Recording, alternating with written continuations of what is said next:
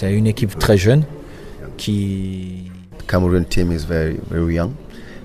team, and then they are not far because they will